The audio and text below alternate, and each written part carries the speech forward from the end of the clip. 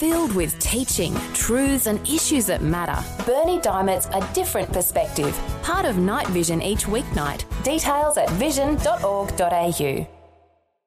Life, culture and current events from a biblical perspective. 2020 on Vision. Joining me on the line right now is Peter Schmidhauser, who is the chaplain at Northside Christian College in Brisbane. How you doing, mate? Oh, good, thanks, Matt. How are you? Very good. It's great to connect with you, and I had the privilege of sharing at the teachers' devotions at your school the other day and got to connect with you and find out a bit of your role and what you do in the school. For those who don't know what a chaplain does in a Christian school these days, tell us what your role entails.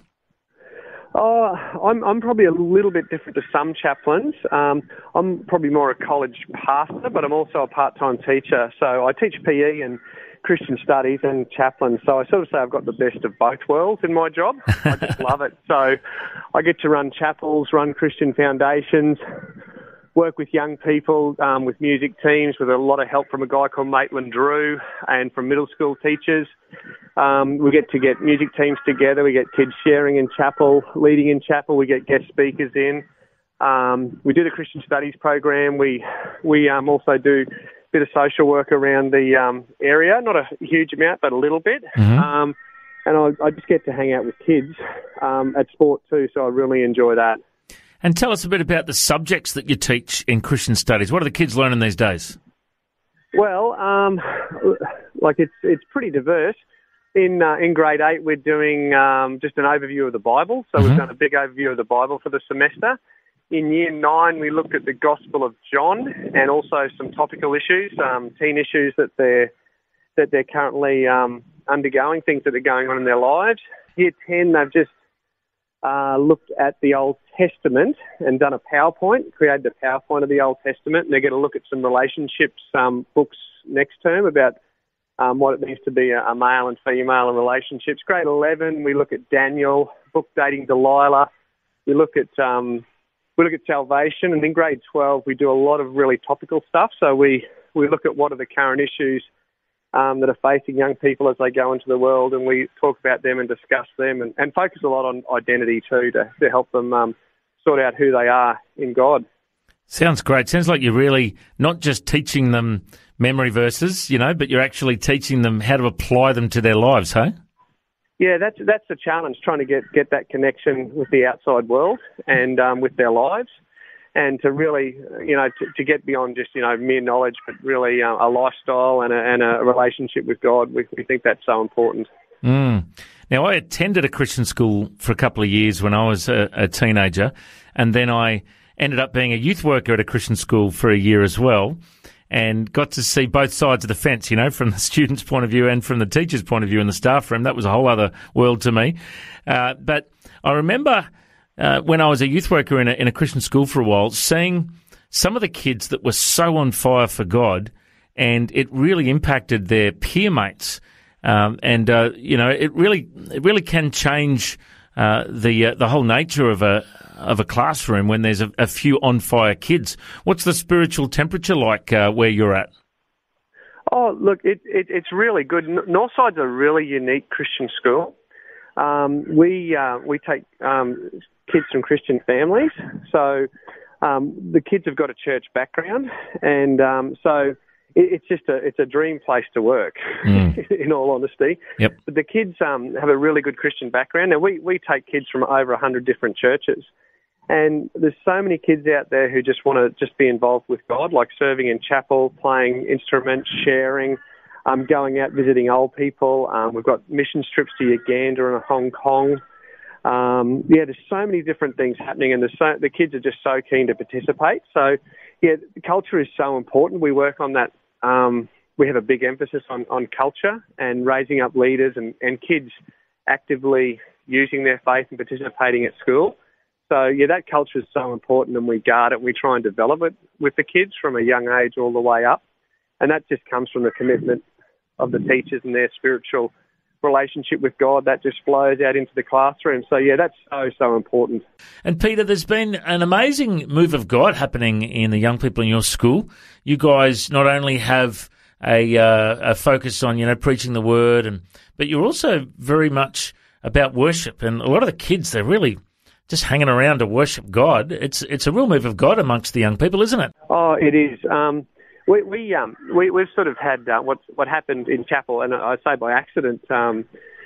We have chapel that goes into lunchtime, more so in the senior school, 10 to 12. And the young people, what initially happened was we'd release kids at lunchtime and say you can go, and then we'd just have the band play some worship music as they leave. And then a lot of the kids just stayed behind. So we've just got this culture now where kids will worship into lunchtime and want to stay there. And quite a large group will stay there and worship God and just are so hungry for God. And we've got kids leading the worship. So we just sort of stand up the back and let them do it all. So it's really good. It's like, who needs lunch, Men shouldn't live on bread alone, but every word that comes out of the mouth of God. I love it. That's awesome. And tell us about these mission trips. So what do you guys do in Uganda? A guy called Peter McClanagan takes them out to Uganda, and they work with a lot of orphans. They do a little bit of sightseeing, but they do work with a lot of orphans, and they'll go out there and help them. They'll go to orphanages and play with the kids, and they'll also take gifts over. They'll take clothing and money over and bless the kids. They actually went to one village, and they had some soccer jerseys. They'd taken them with them. And this village they arrived at didn't have soccer jerseys, and I think they'd prayed that God would somehow provide soccer jerseys for them. And the team arrived, spoke to them, had fun with them, played a bit of soccer, and then had some soccer jerseys for them. So yeah, that's really wonderful, and it really impacts the kids having to save and plan and go over there and share their faith and mix with people from other cultures. So it's just a wonderful experience. And what about Hong Kong? What do you guys do there? Oh, I think they base themselves in Hong Kong, and then they just go in to do a little bit of China stuff. So they actually go to a missions how could I say it, a missions organisation, and they get to do a sort of a reenactment of what it's like to be on the mission field, and then they go into China and they get to share at a few different places and ride bikes and give Bibles out to people. Great. So it's really, really, really wonderful. One of the girls who could speak Chinese in grade 12, I think a year or so ago, she acted as the interpreter and saw people get saved and led to the Lord on trains and things like that. So it was really, really wonderful. Fantastic. So good to see young people getting out and, connecting with people all over the world. And the other thing that I love at the school recently is they do great musicals, and I saw Godspell and was just gobsmacked. It was such a great ministry-focused musical, and the kids, they're just so talented, aren't they?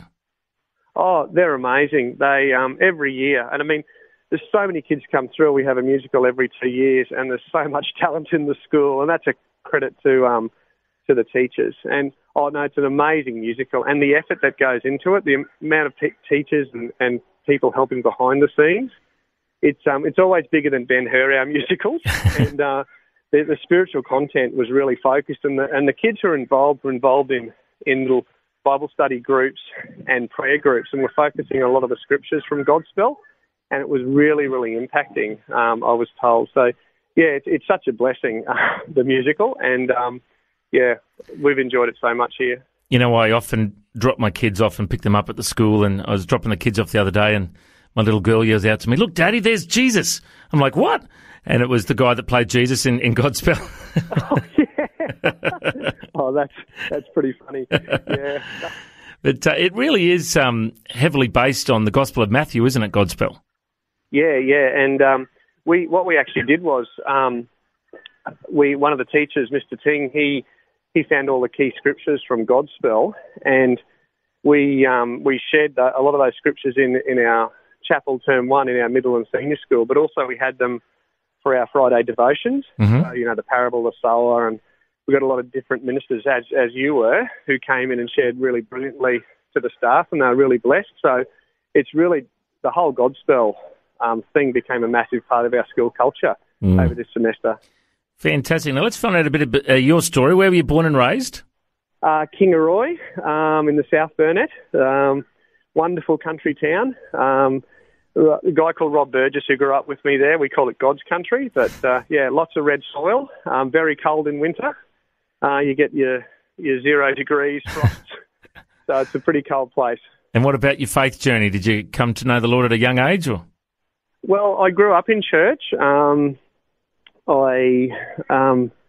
went to church all my life, served as an altar boy, went to a Christian school, and really only came to faith probably in grade 12. I just started reading the Bible and was really challenged by scriptures. And, it was just a very slow journey. A guy who witnessed to me, he shared the gospel at the gym every afternoon and really challenged me to read the Bible more. And he said it was like banging his head up against a brick wall trying to share with me. And it just kept persisting. And it finally towards the end of grade 12, I put my faith in Christ.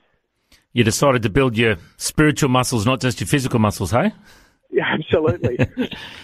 So, Peter, tell us a bit about your career. What kind of other work have you done over the years since leaving school? When I left school, I got into engineering, but it just wasn't for me. So I went back to Kingaroy and worked in the peanut silos, which was pretty tough work there. And then I worked for National Australia Bank for about 6 months, and then I left the bank and went to Teachers College for 3 years. Mm-hmm.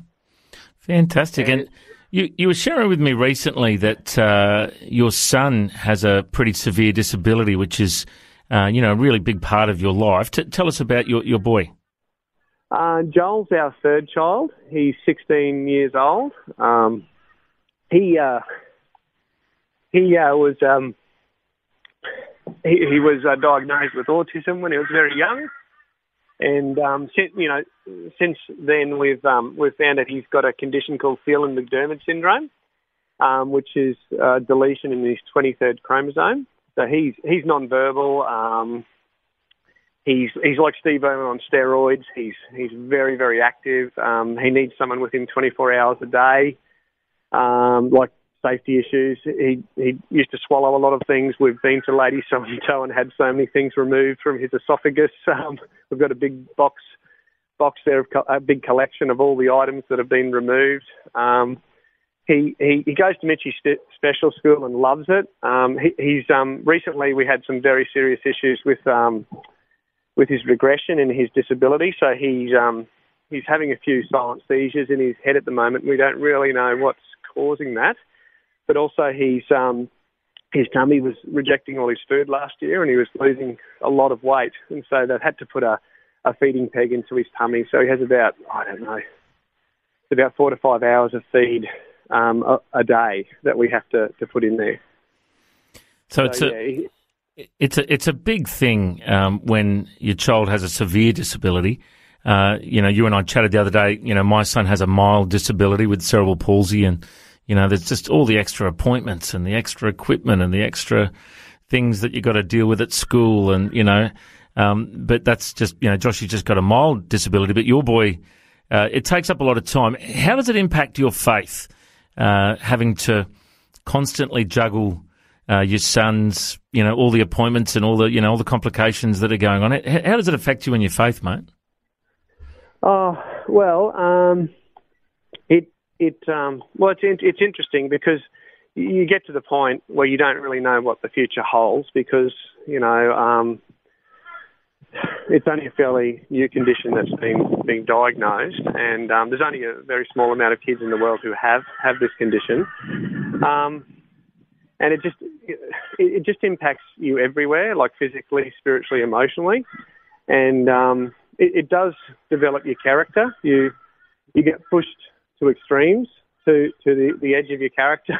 And you definitely think, well, I can't take any more, and then you get pushed to the next part. So it really, I just find, I only find I really keep sane by prayer and reading the Word, and I read a lot of books about suffering, and I could give you a good theology about it, but it just comes down to just day by day living and putting your faith in Christ and knowing He's there. And I don't know, it's there's no easy answers to it. It's just it's just, that song Day by Day from Godspell, that's literally what it's like. So, you have the question why. I mean, Joel woke up, he was off the planet the other night and running around like a madman. He was doing that for about 11 days, and we put him to bed and he wouldn't go to sleep, and we finally got him to sleep, and then he woke up jumped out of his bed about 1 o'clock the other night, and I didn't think I'd get him back to bed. And you just question God, why is this happening? We've had 16 years of this, can we just please have some peace? But you just have to soldier on, and it is a challenge, and there's no easy answers. You just have to count the blessings of God, which are many, but just know that God is working in this whole situation. We don't necessarily understand it, but we just hang on to Him. And I don't know how people survive situations like that without God, because you've got God's word, you've got God's church, His people around you, you've got hope inside of you in the midst of those trials. I don't know how people survive without Him. No, I don't know how they do it. You can wake up so sad in some mornings with everything, and you just have to go to God in prayer and just pray to Him and wait on Him, and He can really lift you up in those circumstances. And I don't know how they do it. I said to the grade 12s the other day too, I said, if you're a non-Christian and an atheist and looking at identity, I don't know where you would go with that. How do you, and this is why young people have so many problems in the world, their identity. God says you're made in the image of God, and if you're an atheist and don't believe that, where do you get your identity from? So I just don't know how people would survive. I wouldn't survive, because God is there. He is, absolutely. Well, Peter, thank you so much for sharing your story with us today. And it sounds like you've got a great ministry going there at the school. And thanks for sharing your story with us today, mate. God bless. Oh, thank you. Thanks, Matt, for the opportunity, and all the blessing on your ministry and your impact to people through your program and through your church. Thanks, mate. God bless. Okay, thank you. Thanks for taking time to listen to this audio on demand from Vision Christian Media. To find out more about us, go to vision.org.au.